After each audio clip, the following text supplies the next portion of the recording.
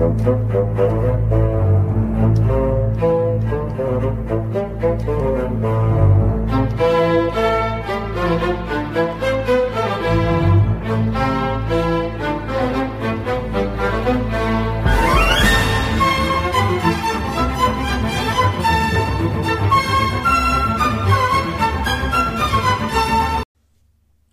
right, folks, welcome back to another episode of Triple G Ginger's Gridiron and Golf Podcast. I am your host, Stephen Kerr, aka The Ginger, and we are here on a busy week coming off of Week 6 of NFL football. We've got lots to cover. We are going to be joined by Locked On Ravens podcast host Kevin Oestreicher, who will be helping us preview a big Week 7 matchup between the 5-1 Baltimore Ravens and the 4-2 Cincinnati Bengals. So he's going to help us preview that big matchup in the AFC North. We're going to talk about what we learned in Week 6 of the NFL football. And after break, we're going to cover the world of golf as we wind down on the LPGA and Champions Tour, and we wind up on the European Tour and the PGA Tour, coming off a hot week of picks from yours truly, the Ginger, who cashed in on 2 big picks. So we'll cover that after break, but let's get into it right now about what we learned this week after Week 6 of NFL football. And the first things first, and I was reminded of one thing, but I want to tell you what I learned. And I learned about what is a scoregami. Folks, we had our first scoregami of the NFL season, and you may be asking yourself, Kerr, what in the heck, or the Ginger, what in the heck is a scoregami? A scoregami is a score that has never been produced in NFL history. There's been 1,056 score combinations that have been produced over all of the years of NFL football.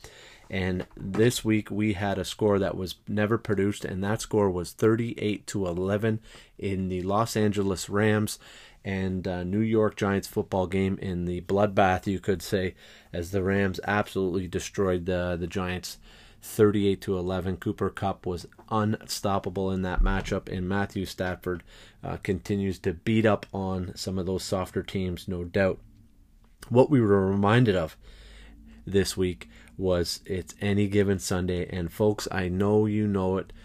We've all watched the movie and we've seen it, and it's kind of a tagline and it's a little bit cheesy, but it's true. Listen, 11 overtime games throughout the first 6 weeks of NFL football here. All 6 weeks have produced at least 1 overtime game, and Week 6 specifically produced 3 overtime games, and a couple games that were pretty close, and if coaches and teams made different decisions, we could have had ourselves 4 or 5 overtime games. So it was absolutely insanity in terms of what happened out on the football field in Week 6. I felt it was feast or famine. It was either a blowout or the game was going right down to the wire or right into overtime. But when you start to look at it, nobody gave the Seahawks any chance going into Pittsburgh, Heinz Field, Sunday Night Football, 23-20. That game could have went either way. Without TJ Watt, the Steelers are not walking away with a victory there. So that was a tight game. Then you had the Patriots and the Cowboys. Oh, how can the Patriots stop this high-powered Cowboys offense, and how are they going to keep up and score? Well, they scored, and they went back-to-back with Trayvon Diggs and Mac Jones and all of the big plays that happened there within the last 2 minutes. Another tight game that went down to the wire. Vegas and the Broncos. Who would have thought that Vegas, after all of that mess with John Gruden and all the shenanigans, that they would walk into Denver and absolutely spank them 34-24.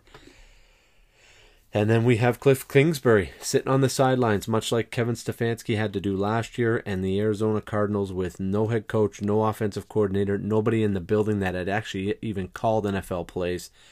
I was absolutely shocked to learn about that on Friday night and seeing that they had no backup plan, but it didn't matter.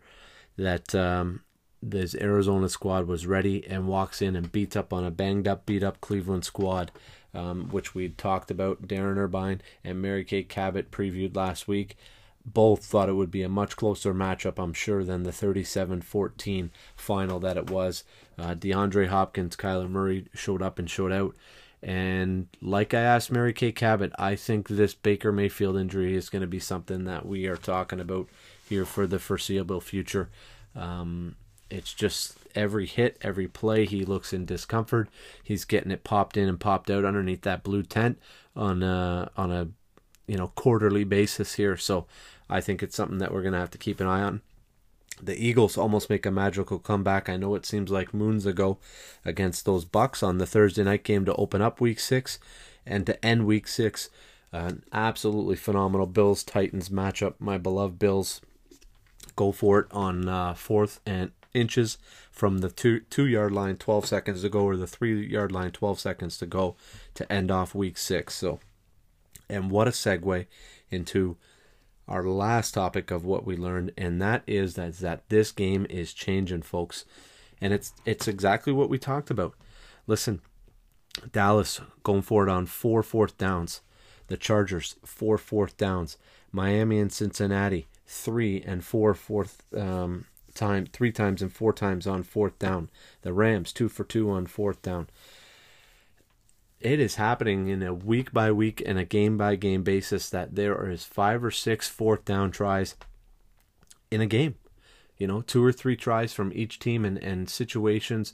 And depending on the team, you get the Chargers and the Baltimore Ravens, you may see 7 or 8 4th down conversion tries or opportunities. It's a different game, folks, and teams are using the analytical data and the win probability charts. If you haven't had an opportunity, Pro Football Reference has got a great win probability chart, and you can really kind of figure it out on your own. You enter your original data, and then you enter right after if they were to get that and where they would be by getting the first down or scoring the touchdown. And, there's a couple of situations that I've had off air with friends of mine and colleagues of mine, i.e., the Jaguars on the Thursday night or a couple weeks ago against Cincinnati, and Dutch and I, they go for it with I think 3 seconds to go in the half on the 1-yard line of Cincinnati for an opportunity to go up 21-0. That's the new era. Brandon Staley and the Los Angeles Chargers going for it on their own 31, 34, 36-yard line consistently. And they're following the data through. And the way I look at it is that it's almost like that 3-point argument in the NBA a few years back when that really got emerged. And, if I hit 33% or 32% of my 3-pointers, it's like shooting 42% from the 2-pointer field, from the field. So, there's game situations and there's game feel, and you do have to take some of that into account. But what we're seeing here is that these coaches are now trusting some of this data and really starting to affect the way not only their game plans are being called and the way their game script is going. And what I mean by that is that, if it's 3rd and 7, it's not, the 8-yard button hook route or the 9-yard dig route in behind the first set of linebackers, or the quick slant and try to get the 8 yards or 9 yards for the first down. You're seeing plays to the flat, plays that are designed well short of the first down markers for an opportunity that they know that they're going to be going for it on 4th down. So now they're setting up for a 4th and 2, 4th and 3, and they're understanding and okay with that situation. So not only are you affecting your game plan, but you're also affecting the defensive game plan, because now what happens on that 3rd down, right? Traditionally, hey, let's force them into 3rd and long and get them off the field and make it punt it. That's no longer the case. So now are you more aggressive or less aggressive, knowing that they're going to be going for it on that 4th down? And you're right. And what you're going to see is situations like we saw with this Chargers game, where hey, they went 1 for 4 on 4th down, and what happened? The Ravens took advantage of it, and it was a blowout. So you're going to see games like that, but you'll also see situations where the Chargers play the Chiefs and they go for it a lot. I believe 4 of 6, I believe they were in that Chiefs game. A lot came down to the end there, but they're going to go for it in those types of situations. And when they do go 4 of 6 or 5 of 6, you're going to see them beat teams or be able to contend with teams, and you may see some of this upset. So it'll be interesting to see here, the likes of the Chargers and the Bills and the Rams and some of these teams that I feel are kind of moons ahead of teams like the Bears and the Giants. Like the Giants, just no analytical department. Joe Judge wants nothing to do with it. And so it's surprising because coming from the Belichick tree, Tom Brady and Bill Belichick made a career out of going for situations and really trying to give it a go. I.e. the New England back against Indianapolis, back in the day. So, we're really starting to see, and it's not a fast shift, but we're starting to see that shift now in terms of game planning, game calling, all those types of things where it's really starting to affect the calls. And it's the next step for us as fans is to shift our mind state that, hey, the correct call with 12 seconds to go on a 4th and inches is not to kick the field goal, especially when your defense hasn't stopped anybody in the last 5 or 6 possessions, because really you're just trading a great opportunity to win the game to hope on a coin flip to get another one. So, that may be your best opportunity to go ahead and win the game there. So, that's where we're starting to see that shift. That's where our mind state as fans has to shift to. But it's absolutely great to see. And, I hope it continues because it makes it real interesting, real fun. And let's flip over now into our NFL game lines. We got a big Week 7 card here ahead of us. And it'll be interesting to see now as teams really are starting to play for their playoff lives and really trying to set themselves up here for a run. And let's start to go through the card. We'll start on Thursday night as the Browns, the beat up and banged up Browns, no Chubb, no Hunt, gonna be tough against the Broncos. But here's the perfect example of what I was talking about. 2 of these AFC teams, Broncos now lost 3 straight. The Browns are in trouble. They're at 3-3 now with a tough AFC North division. They cannot afford to fall behind here and lose this one against the Broncos. And nor can the Broncos in a tough AFC West. So this is a big game for both teams. Browns open up at 3.5-point favorites, 42 on the over-under. Browns defense is banged up. I like the 42 over here. Interesting matchup here. Not a sexy one that you would circle on your card, but the Atlanta Falcons, 2-3 Atlanta Falcons versus the 1-5 Miami Dolphins. Brian Flores, I think, is coaching for his job here over the next few weeks. If this thing really gets off the rails and they can't beat Atlanta and start to make a run here, they're going to have Buffalo coming up in a couple weeks in Buffalo. That's going to be a tough matchup. They lose this one against Atlanta and they're going 1-6 up to Buffalo, and it gets to 1-7. Look out. It's do you trade for Deshaun Watson at 1-6, 1-7? At that point, is there really a point? You can't expect him here to come off the street, learn a new system, and win you 10 games in a row. So it'll be real interesting to keep an eye on that situation down in Miami. They went to Tua Tagovailoa in London. He looked better, but he didn't look great. Still only put up 20 points. So just a pedestrian Miami offense. I know they didn't have all their weapons, but offensive line is still in shambles.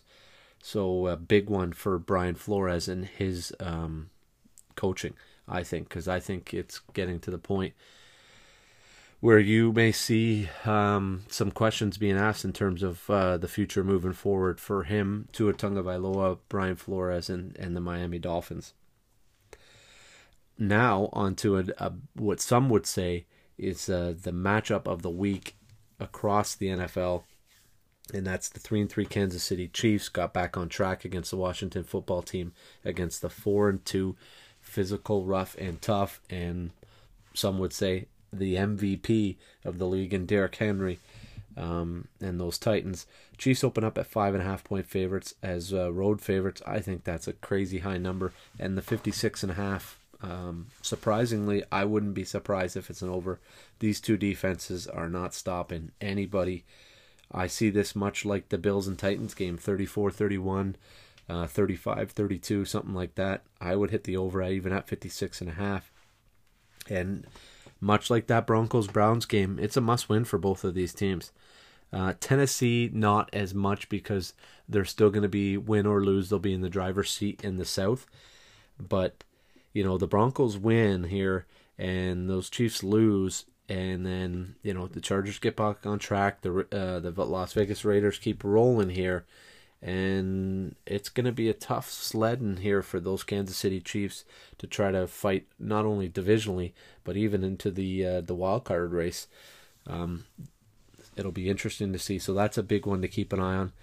And now on to what I call the grudge matches or the return matches. And there's a few of them. Specifically, and probably the biggest one or most high profile one is in Houston and Arizona, as J.J. Watt and DeAndre Hopkins return to Houston.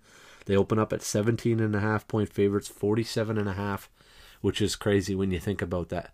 17.5-point favorites and a 47 on the game line. So when you start to look at team totals and what you see the game script and scoring to be, you're looking at 32 to 16 type of thing, 30 to 14. So it'll be that's a shellacking. So they're predicting that to not even be close. I don't think it's going to be close. Houston's they cut Andre Roberts, they cut Beandrick McKinney, middle linebacker. So they are shedding some salary cap space and really just starting to strip this thing right down to the bare bones. And it's going to be a long season for the Houston Texans and that Texan fan base. Jared Goff returning against Sean McVay. We heard McVay come out and say that he botched the communication portion of that trade. So that will be a big matchup. We've seen Dan Campbell call out Jared Goff and believes that he needs to play better. So real interesting matchup. And I circled even the Bucs and the Bears. Hey, for a long time there was a possibility we thought maybe Tom Brady was on his way to Chicago to take over the historic Bears franchise and bring them to the promised land. Well, he went for greener pastures and warmer pastures down to Tampa, and look what happened. He's going back up against the Bears. I know there's a portion of that Bears fan base that will not be happy. Another big favorite on the board opens up at 13. 47 on the game total as well. So very similar game script and spread to that Arizona-Houston game. Indy-San Fran. There was a lot of talk maybe that Carson Wentz would head out west to the Bay and join Kyle Shanahan and possibly restart his career. He ends up in Indy. And another big game for both of these teams. A must-win.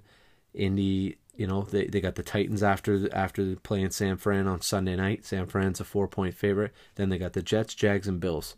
So if they can win this one, even if you lose to the Titans, even though it's at home, you handle your business against the Jets and the Jags. And listen, that's you're 3-1. You've crawled all the way back after a horrendous start and blowing that Monday night game against the Ravens to 5-5, and you're in Buffalo with a chance to really turn your season around come week 11. So a big game for Indy. They really cannot afford to drop this one, nor can San Fran with that NFC West.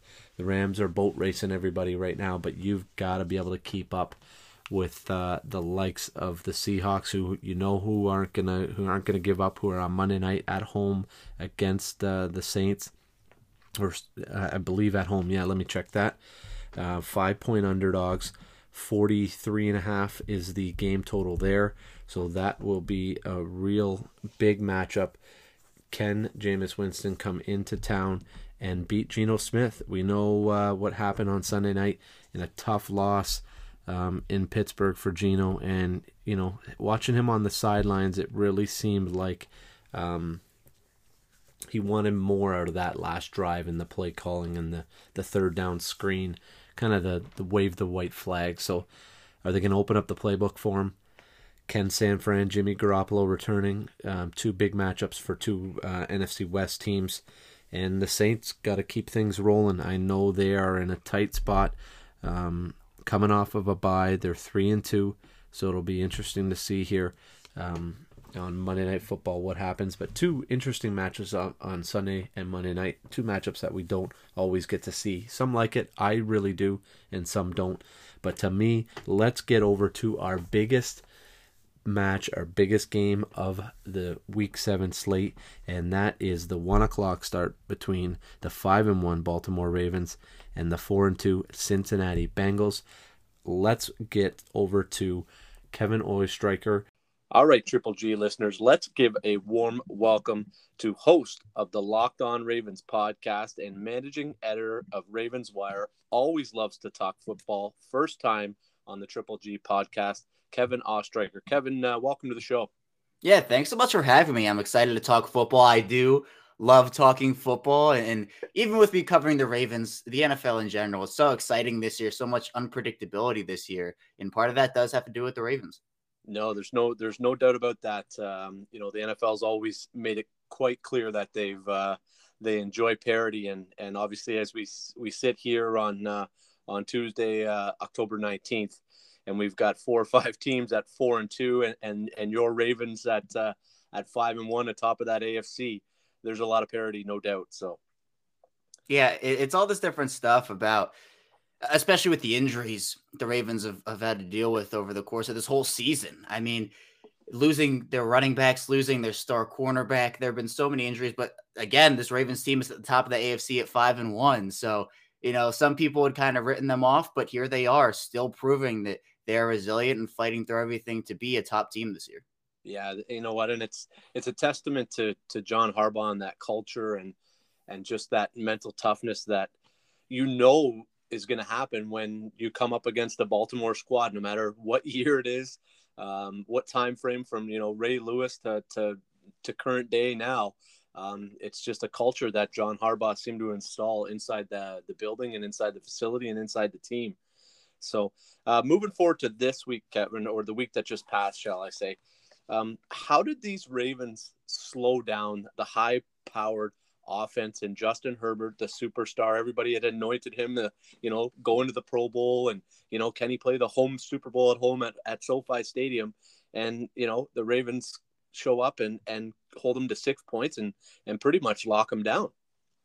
Yeah, I think one of the big things was getting off to a fast start. Now that has to go back to the offense, but the defense really never let Herbert and that offense get anything going, which I think is really impressive because when you look at the Ravens and the teams that they had to play early on, when you look at how Los Angeles was playing and the teams who you would say, all right, this is going to be the game where Baltimore gets it together defensively, you're maybe looking at Las Vegas or Detroit or maybe Indianapolis, but it's against an offense that has Austin Eckler and has Keenan Allen and Mike Williams and all these stars on it.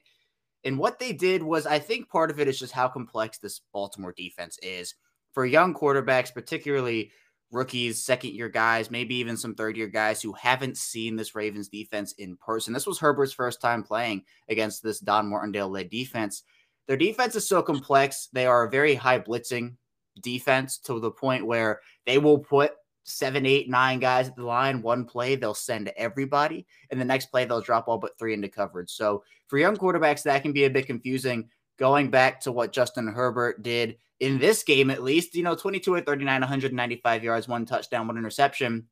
Baltimore's opponent in week 7, the Cincinnati Bengals, Joe Burrow played this Ravens defense for the first time during his rookie year, and it was his worst game as a pro. The Ravens sacked him 7 times. So I think part of it had to do with that, but also just disciplined football. I think Marlon Humphrey played really well. Calais Campbell's been playing at a great level. Josh Bynes stepped up and played really well next to Patrick Queen, who has struggled a little bit, but even he, before his injury, he was kind of in and out, played very well. So it's about the depth that they have, and even though they've lost a lot of players on defense, I think they're now starting to put it together because it can be tough to bounce back from losing a player like Marcus Peters or not having a player like Derek Wolfe. So it's just about figuring stuff out. And now as we're getting further and further into the year, I think we'll start to see a few more defensive performances like this one. Yeah, there's no doubt. Wink Martindale always seems to, he's very creative on that side of the ball, and like you said, very complex. So, um, as you plow through an 18-week NFL schedule as the quarterback, it's not something that you're going to see, on a weekly basis. The defense that's complex. Over to the offensive side of the ball, I wanted to talk on a couple points here with you, Kevin, and get your thoughts. Because to me, like you said at the start of all this, with all these injuries, here we are with the Baltimore Ravens as a top 5 offensive team. When you look at the team rankings today, how is Lamar playing at this level?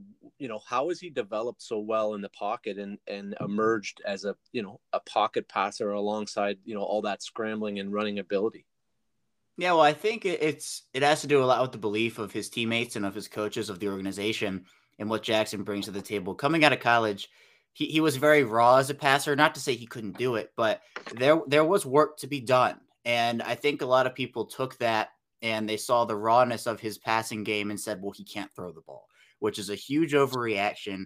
And look, I mean, he wasn't perfect coming out of college. He's still not perfect now. But for example, from year 3 to year 4, this is his 4th season. Mm-hmm. A lot of people expected him to take a massive leap, and so far he's doing it, because some of the narratives, and look, there have been plenty, but some of the narratives surrounding Lamar Jackson and this team, you might have heard them before. It's, if you force the Ravens to throw, you win the game. If you can stop their run game, you win the game. If they're down early, they can't come back. So Lamar Jackson has taken all of those, and teams over the last couple of weeks have focused in on the Ravens run game and pretty much stopped it, or at least made it rather ineffective. And Lamar Jackson, I mean, you can go back to Indianapolis in week 5, that primetime Monday night game. There was a 442 yards. It is unbelievable. 86% completion percentage. He is doing things that he has not done in his NFL career so far. And this is the leap so many people were expecting out of him. He still has, a couple areas to improve upon. His deep ball accuracy has gotten better, but it's not perfect yet. Decision-making still kind of, the turnovers have crept back a bit this year. They're not a massive issue, but they're definitely not up to I think the standards we saw during his 2nd and 3rd seasons. His rookie year, he was turning the ball over a lot. Yeah. But I think that this year, he just looks calmer. He looks more poised in the pocket. He looks more confident in his abilities.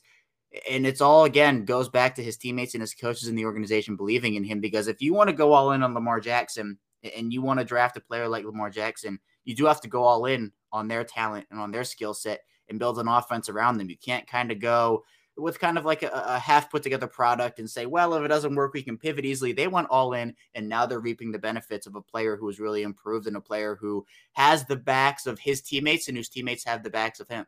Yeah, for sure. And you know what? I was guilty of being one of those people you talked about that really was quite critical of Lamar Jackson. And actually last week on our show here, kind of gave a shout out to Lamar and kind of let our listeners know how high of a level he is playing at. But you're right.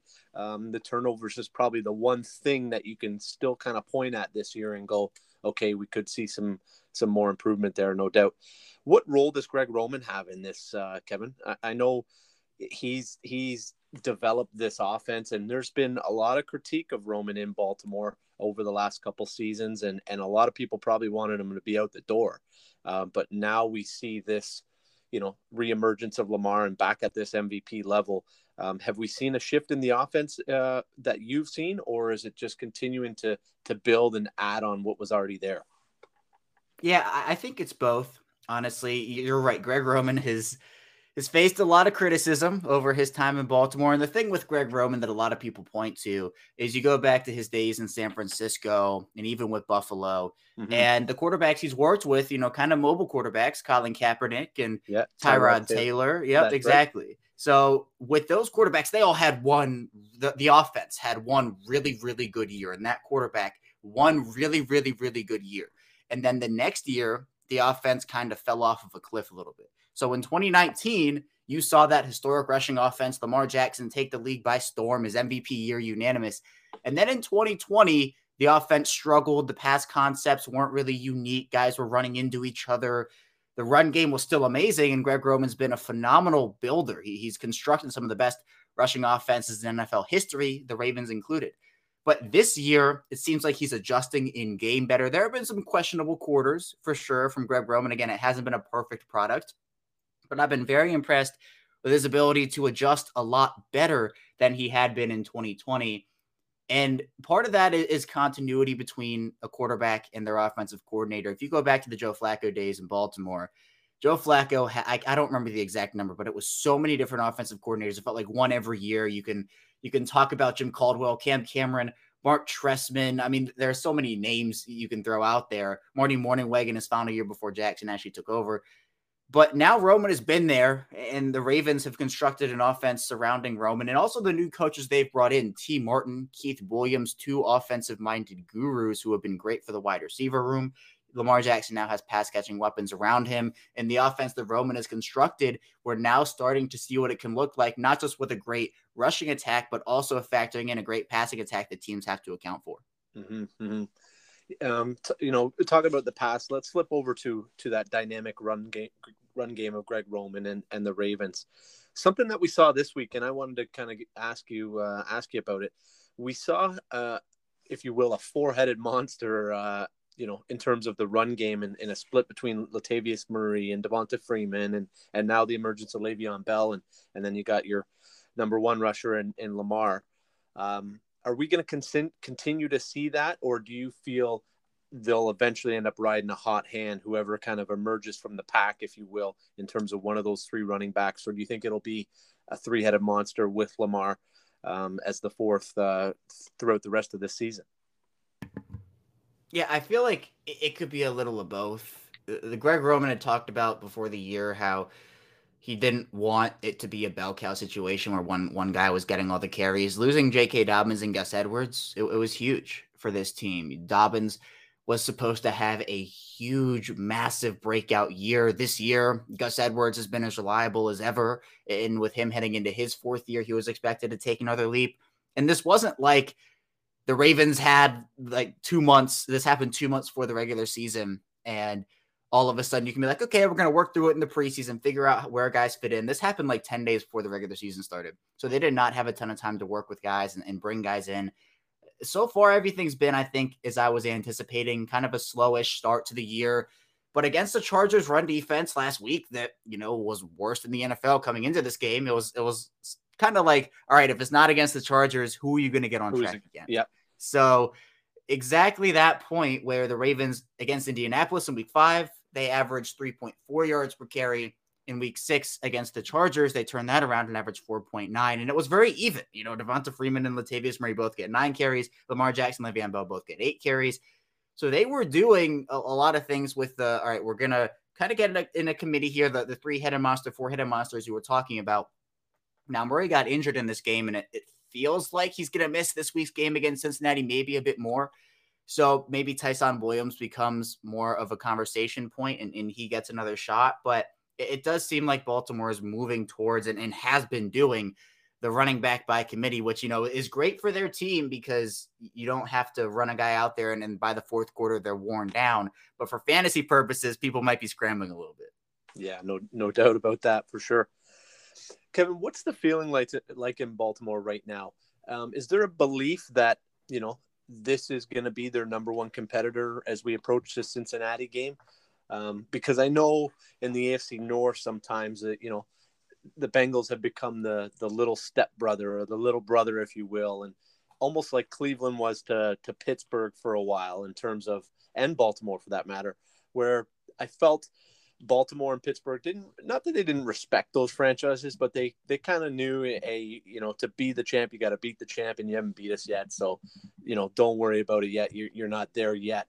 What's the feeling like in Baltimore? Is it that feeling where it's like, this is the same old Bengals, we don't got to worry about this? Or do they feel that, hey, this squad is legit and they got a chance to come in here and beat us if we're not on our game? Yeah, it's a difficult division, and by difficult I mean one of the toughest in the entire league. I think the 1-2 punch, and you can rank these wherever you want, is the NFC West and the AFC North in terms of the best two divisions in football right now. And 100%, part of that has to do with the fact that Cincinnati is on a tear. And I know a lot of people were looking at Cincinnati this year in saying, oh, they're a couple years away. And I still think that's true, but they are doing so many things this year that not a lot of people anticipated. Really, really good football. Joe Burrow slinging the football really well. Jamar Chase has been a great addition for them, and he works their deep field really well. On defense, they've added a lot of people. So it's not that like being a few years away is a bad thing. And maybe look, Cincinnati will surprise everybody and like win the Super Bowl this year. Who knows? But I do think that they're on the right track, definitely. And this is what they're showing, is that they have the pieces. If they can continue to build, then it becomes, all right, there's another great team in this AFC North. And I think Cincinnati, Baltimore, and Cleveland are going to be dominating this division for the next couple of seasons. Pittsburgh has to figure out their quarterback situation. They have a great defense, good wide receivers, and their offensive line is questionable. So they have to figure that out. So I think they might take a back seat for a few years, but with Mike Tomlin at the helm, I mean, such a great coach over there. So if I had to pick who was the Ravens' biggest competition in the division still, I'd still go Cleveland. I think Cleveland, despite the injuries they're going through and how they've struggled a little bit over these last couple of weeks, I still think they have such a talented roster. I love what Andrew Berry and Kevin Stefanski are doing over there. But the mood in Baltimore right now is great, considering where they were, or what the mood was when the injuries happened before the beginning of the year. So, yeah, I think that Baltimore is in a great mood right now. 5-1 with all things considered, the injuries, and playing Kansas City and getting that kryptonite defeated. I think it's been a pretty good year so far, but a great year for the AFC North in general. Yeah, no, there's no doubt. How are they going to cover these wide receivers, Kevin? You got T. Higgins, Tyler Boyd, who, last couple games has been more of a non-factor. And then you've got Jamar Chase, like you said. Do you see them trying to play man-to-man and try to get after Burrow as the way to cover these wide receivers? Or do you see, Wink Martindale kind of dropping back more zone, two safeties high, and trying to protect the deep ball that Cincinnati's been able to hit on here the last few weeks? I think they will play some man-to-man, but I think it will probably be a bit of zone, because the Ravens defense is a bend don't break unit. And that, pretty much means that they'll give you short stuff, but they're not going to let you beat you deep. And Cincinnati loves to throw that deep ball. I mean, Jamar Chase has beaten countless corners, countless safeties in the back end of that secondary for huge gains, huge touchdowns. So if the Ravens can limit that and Joe Burrow takes checkdowns, maybe they'll get Tyler Boyd involved early, Joe Mixon out of the backfield. They have Chris Evans, who's a good receiving back. So I think that, with those receivers, I mean, it's one of the best receiving trios in the league. And the Ravens have Marlon Humphrey, and they have Anthony Averett. Now, Averett had a really bad game against Indianapolis in week 5, but before that was playing really, really well. And in week 6 against Los Angeles, kind of recovered in a way. So they have 2 really good corners. Jimmy Smith is going to be asked to do a lot of different things on the field. Brandon Stevens, a rookie they have in the secondary there. Tavon Young is one of the best slot cornerbacks in the league when he's completely healthy, which, it seems like he is. He's played in every game this year. So the Ravens secondary is definitely a strength of this team when completely healthy. Now, losing Marcus Peters is a big blow. I think that's going to hurt a little bit for sure, and it has hurt throughout the entire season. But if I had to guess, I think the Ravens are going to try to let Cincinnati kind of maybe work their way down the field a bit, give up a couple of yards, and then in the red zone tighten up. And that's where the Ravens play their best defense, in my opinion. So after a really good game against the Chargers, they have the momentum. And the Chargers, they have no shortage of weapons, much like Cincinnati. So it'll be interesting to see how the Ravens end up defending the Bengals for sure. Yeah. How important is this game? You see on the schedule here, something that we rarely, I don't think in all the years that I've been watching NFL football, going on almost 30 years here now, age myself a little bit there, Kev, but 4 home games straight. And then all of a sudden after that bye week, and I know it's sandwiched in there, you go 5-7 on the road. Some of the games are a little easier. You're at Miami, at Chicago, but then you got a little bit of a gauntlet with, the Browns, and then you're at the Steelers, then at the Browns, then the Packers, then at the Bengals. How important are these next 2 games for Baltimore to kind of stack the wins, if you will, and give themselves a little bit of room to play with within the division, within the AFC, and that chase for that number 1 seed in the AFC? Yeah, I think it's vitally important. Every game is important, definitely, but the division games, especially with a team like Cincinnati, who has taken the league by storm and is playing really good football right now, this is a team that you cannot take lightly. You can't take any opponent in the NFL lately, but these divisional games, there's a bit more oomph to them. because of just how intense they can get. And with Cincinnati, this is a team that can put up points in bunches. Now, their defense has been an improved unit. They added a lot of key playmakers this year, which I think are going under the radar a little bit. So if this Ravens offense can get off to a fast start, I think that bodes really, really well, especially if they can take away the Cincinnati run game. But you mentioned that gauntlet. I think week 12, is really where the schedule becomes super difficult. 5 of their last 7 against divisional opponents. The other 2 that aren't divisional opponents are Green Bay and Los Angeles, the Rams. Yeah, so that's right. That's really tough. And that's why, even before this year started, I was talking about how the Ravens had to get off to a fast start this year, or not necessarily had to, but it would have been important. And it would have been good if they were to get off to a fast start this year, because once you hit week 12 and you start getting into those tougher opponents, you can afford to drop a game, in week 14 to Cleveland or in week 17 to Los Angeles. If you're 5-1 right now, as opposed to when you're 2-4 or 3-3, then it becomes a little bit with, all right, is this team going to make the wild card round? What's the division looking like? Because we get to December or even early January, and we're looking at tiebreakers. We're looking at seedings and wins against Kansas City, wins against Indianapolis, wins against Los Angeles. A win against Cincinnati would prove huge, not just for, AFC wildcard tiebreakers, but for division tiebreakers. And Cincinnati can continue their hot stretch. So overall, this is, I think, a very important game. It's at home. You mentioned it. It's their 3rd home game in a row. They play another after their bye week against Minnesota. So yeah, the Vikings. Yep. Yeah, I'm really excited to see this game. I think it's going to be a really good one, and I'm excited to see how both teams match up with each other. Yeah, I think it's, and then that's why we have you on. I think it's the AFC, definitely the AFC matchup of the week, if not the NFL matchup of the week. I know it might not be touted as that. I know most people are going to look at that, Kansas City and Tennessee game, tale of physicality versus finesse on that side. But I think this AFC North matchup, in my mind, is the best of the week. One more question before we let you go here, Kev. We saw Rashad Bateman come back. Everybody had talked about through camp and him coming out of Minnesota in the draft with the pick from Baltimore, as he could be a down the field threat. We didn't see that in the first game. Are we going to see that moving forward? Is this something that you've seen in camp or heard about through the franchise? And can he replace the likes of a Sammy Watkins as that kind of deep threat down the field? Yeah, I think Bateman is someone who this organization is very, very excited about. And his debut in week 6 definitely kind of fueled the excitement. 4 receptions, 29 yards on 6 targets. He did have a pretty bad drop where the ball bounced off of his chest and into the waiting hands of a Charger defender, which counted for Lamar Jackson's 2nd interception of the day. But all 4 of his catches went for first downs. His 6 targets were tied for the team lead, the team high, with Mark Andrews. So that's pretty good company to be with. And so it seemed like Jackson was looking his way early and often. And, you mentioned Sammy Watkins. It's like they get someone back, but then another guy immediately gets injured. So, goes down. Yeah. Right. Injuries have been the story this year, and they will continue to be the story. And now it's just a matter of whether Baltimore has enough firepower to combat that and get production out of other guys. And so far, the answer has been a resounding yes, and they've been very impressive. But what Bateman brings to the table is the ability to play both inside and outside. He's not your typical burner. He doesn't run a 4-2, but he can beat you deep. He's a technician as a route runner and can do a lot of work over the middle of the field and is very shifty as well. So he was my pick for the Ravens. I targeted him for a very long time. I'm very happy they were able to get him at 27. They get Odafe Elway at 31, so that first round's looking mighty good for them so far.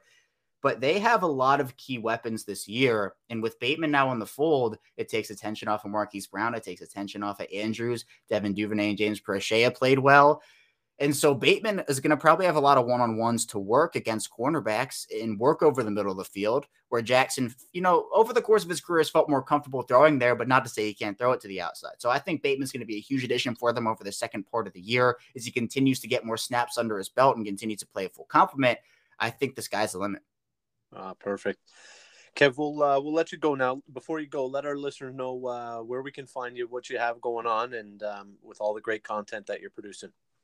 Yeah, absolutely. I do host and produce the Locked On Ravens podcast. That's 5 days a week. We put out our content Monday through Friday at 6 a.m. Eastern time. It's about 30 to 45 minutes every day of Ravens content. And, we cover the latest news, notes and everything related to the Ravens. And then I also am the managing editor for Ravens Wire, so I write about this team 7 days a week. So pretty much eat, sleep, and breathe Ravens football. And you can find me on Twitter at ChaosStriker34, and the Locked On Ravens account is at Locked On Ravens. That's awesome. Well, Kev, appreciate your time. I know you're a busy guy, and enjoy the game this weekend. And hopefully we'll be able to connect when your Ravens and my Bills have a rematch in the playoffs, hopefully in the AFC Championship game. Yeah, I would not be shocked if that's how it went, but this was a blast. Thanks so much. No problem. Appreciate it. That was a great chat with Kevin. Absolutely amazing. First time on the Triple G podcast.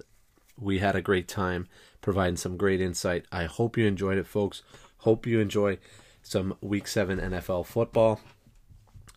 Make sure you're following us along on Facebook, Instagram, and Twitter. We've got our pick sixes out. I promise I'm going to get off the 500 slate here, folks. Just can't seem to have a big week. Always 3-3, 4-2, but we're going to hit something big here in the next couple weeks. I can feel it. We're getting real tight. We're going to send you off to break. When we get back, we're going to go fast and furious in the world of golf, talk about last week's picks, talk about what's coming up on the slate, little Ricky Fowler and Rory McIlroy, and we'll send you off from there. So we'll catch you on the flip side. Here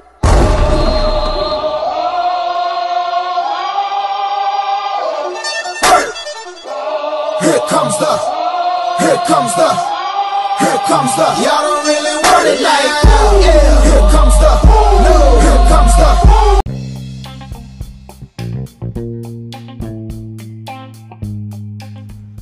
Real life passion for real life sports.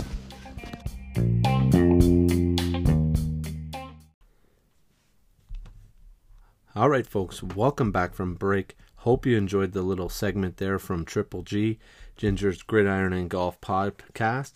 And we're going to talk a little world of golf as we wind down on the on the Champions Tour and the Ladies Tour. We're winding up on the PGA Tour, so let's get into it. But where else is there to start than last week at the CJ Cup, Summit Cup? Hey, nice to have Rory back in the winner's circle, his 20th victory. But Triple G cash for you. We had Taylor Gooch and Aaron Wise, 55 and 66 to 1, almost 30 plus to 1 on the each way. I hope you hit them up at the start of the week. It's a double cash for both of them on Bet365. So nice little week here for Triple G. Hope it was a nice little week for you. Hopefully we can keep this rolling, and hopefully we can get you a winner here. We're not going to give our picks for the Zozo here on this podcast. Make sure you're checking them out on Facebook, Instagram, and Twitter on Thursday morning as they're in Japan. So we'll get you over those picks for the Zozo. I believe it's a field of 78 players. Pretty solid field. So we'll get those out to you. But let's talk about this week in terms of what's coming up and review a little bit on last week. But before we jump up to what's happening this week, nice couple stories here on the PGA Tour and the Champions Tour. Let's start on the Champions Tour. Hey, great to see Lee Janzen back in the winner circle, winning the SAS Championship at Preston Wood Club, like we mentioned last week. So great to see Lee Janzen. Only a couple more events as they wind down on the race to the Charles Schwab Cup, and it looks like the old faithful Bernie Longer is going to be right there again, taking this thing down. So as much as we're seeing the likes of Philly Mickelson and Jimmy Furyk, and eventually those guys, Jerry Kelly, those guys, Stevie Stricker, they're going to take over this Champions Tour. Lee Janzen as well, Mike Weir, Alex Cheka. There's that next crop of guys. There's still the old school boys. And Bernard Langer's right there in the mix of it. Still steady Eddie, solid as a rock. We've seen what he can do and how he can compete even around Augusta National all the way up until this year. So they're at the Dominion Energy, I believe, at the Country Club at Virginia this week. On to the European Tour. Hey, another nice story. They're at the Mallorca Open in Spain again. But we came off another nice tournament on the European Tour. They are playing at Valderrama. What a great venue. As you know, I talked about it last week and how much I love it and how it hosted the 97 Ryder Cup. But it showed up and showed out. -6 at the Andalucci Masters was the winning score. And, I believe only 15 guys were under par. Yep, 14 guys under par. And 19 guys, at even or better for the entire week. So Valderrama's still an absolute test and an absolute beast. But the winner at -6 was Matthew Fitzpatrick. And another nice story after a tough showing at the Ryder Cup. And he talked about how that fueled him, and he wants to get back there. And what a way to start into, I know it's a long process, but hey, you've already fired up a victory. So a nice start for Matthew Fitzpatrick. Nice story there. The Ladies Tour, they are overseas in Korea, finishing up there, so at the BMW. So that'll be an interesting event. Make sure you're following along there. They're coming back much like the Champions Tour, heading south to play in some warmer temperatures as we move into the winter, and they'll finish out their season much like the Champions Tour does, more on a calendar year type of schedule. And to the PGA Tour, hey, nice to have Rory back. And there's two guys that were there this week at the CJ Cup that played together actually on Saturday or Sunday. I can't remember which one, but I believe it was Sunday. And that's Rory McIlroy, obviously one, and Ricky Fowler too. Let's start with Rory. Endeared his heart, his body, his soul to the fans and the world of golf at the Ryder Cup with, the tears and emotion that we've seen. And we always have known that Rory's been an honest and candid interview and person and golfer, and he's really probably one of the most enjoyable guys out there for me and for my opinion. But the game's better when Rory's winning. And this guy's only 32 years old, and the comments to me were so telling this week in terms of, I realized that I just have to be me, and being me is good enough. We know, and we've talked about the chase that he had for distance and trying to, go out and catch DeChambeau and hit it as far and as hard as he does. But, when Rory's on his game and he's driving the ball well, for a while there he was the best. And he probably still is, and the likes with Sergio and Bryson's up there, but he's pound for pound the best driver of the golf ball in the world, possibly ever. And to realize and think, hey, I got to get better. He's now realized that, hey, that's good enough, and now can I round the rest of my game in? And he struggled around the greens and with the putter, and so it's nice to see him win. And what I think Rory's got to realize is that, hey, you're right on pace here. 32 years old, about to turn 33. You're not too far behind the likes of Philly Mickelson and Byron Nelson, Tom Watson. That's pretty good fucking company. 4 major championships. So the next 7 to 10 years for you, if you can go out there and double your win total and double your major total, you're a Hall of Fame player. Guaranteed. He's almost Hall of Fame player right now, if not already. So you're walking away with 40 or 50 wins and 6 to 10 majors. That's living up to expectations, and I think that was the big thing for Rory. Was he was the next Tiger, the next big thing, and it's nice to hear him now settle in, being a parent, getting a little bit older. And I hope we see a little bit of an emergence from Rory and another, 4 to 6 year run here where he can win some more majors and win a bunch of golf tournaments and really lament his status as one of the greatest players to ever play this game on the PGA Tour, European Tour, and worldwide. And lastly, to end off the show, hey, whether you love the orange or you hate the orange, the game's better with Ricky Fowler up there as well. And this guy, 5 wins overall on PGA Tour, 9 worldwide. But he had a couple real tough years. 2020, even with the COVID, only 14 events, but he only made 8 cuts. 2021 was a little better. He was steady, but he just wasn't getting those finishes. 24 events, only got cut twice, so he made 22 cuts. But when you combine those 2 years, that's 38 events, Okay, you made 30 cuts, but only 3 top 10s and not a single victory. So nice to see. He's in 2022 as we started the schedule, he's already matched his top 10 total from last year. So really nice to see Ricky back up there. I'm really hoping he can keep it going, flip it over into the new calendar year in 2022, and really kickstart this thing, start to get back into contention at majors, and get another few victories here and get back on the track. Same thing. He's 32 years old, turning 33, so he's still young. He's still got a good 7 to 10 years left in him. I'd love to see Ricky get up to 10, 12 wins, and finally get that major that he's been looking for. Would hate to see a guy like Ricky Fowler leave this game as, kind of like a Westwood, the best player to never win a major. I don't want to see that. Nobody wants to see that. And before we leave you, shout out to all the players out there who are trying to qualify for Q School as it comes around this time of year. So we'll start to hit some of those stages in the Q School and qualifying. I know there's a few Canadians down there giving it a go, so best of luck to all those players. What a stressful time. And these are guys and gals that are playing for their lives, playing for meals on the table and playing for shirts on their back. And this isn't players on the PGA Tour that got millions of bucks. Like Ricky Fowler's made $40 million. He made another $560,000 this last weekend. His career earnings over $40 million. That's not what's happening out on Q School. These people are playing for their lives. They're trying to get to that level so they don't have to worry it. So hopefully it goes well for a lot of them. Love to see some great stories out there. Shout out to all the Southern Ontario golfers ending off the season. Hope you enjoy some nice weather coming up here. Get your last few rounds in before the snow starts to fly.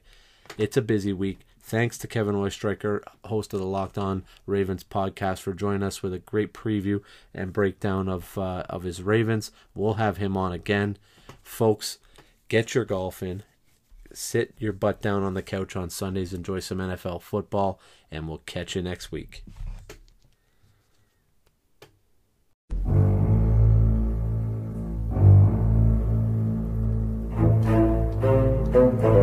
Thank you.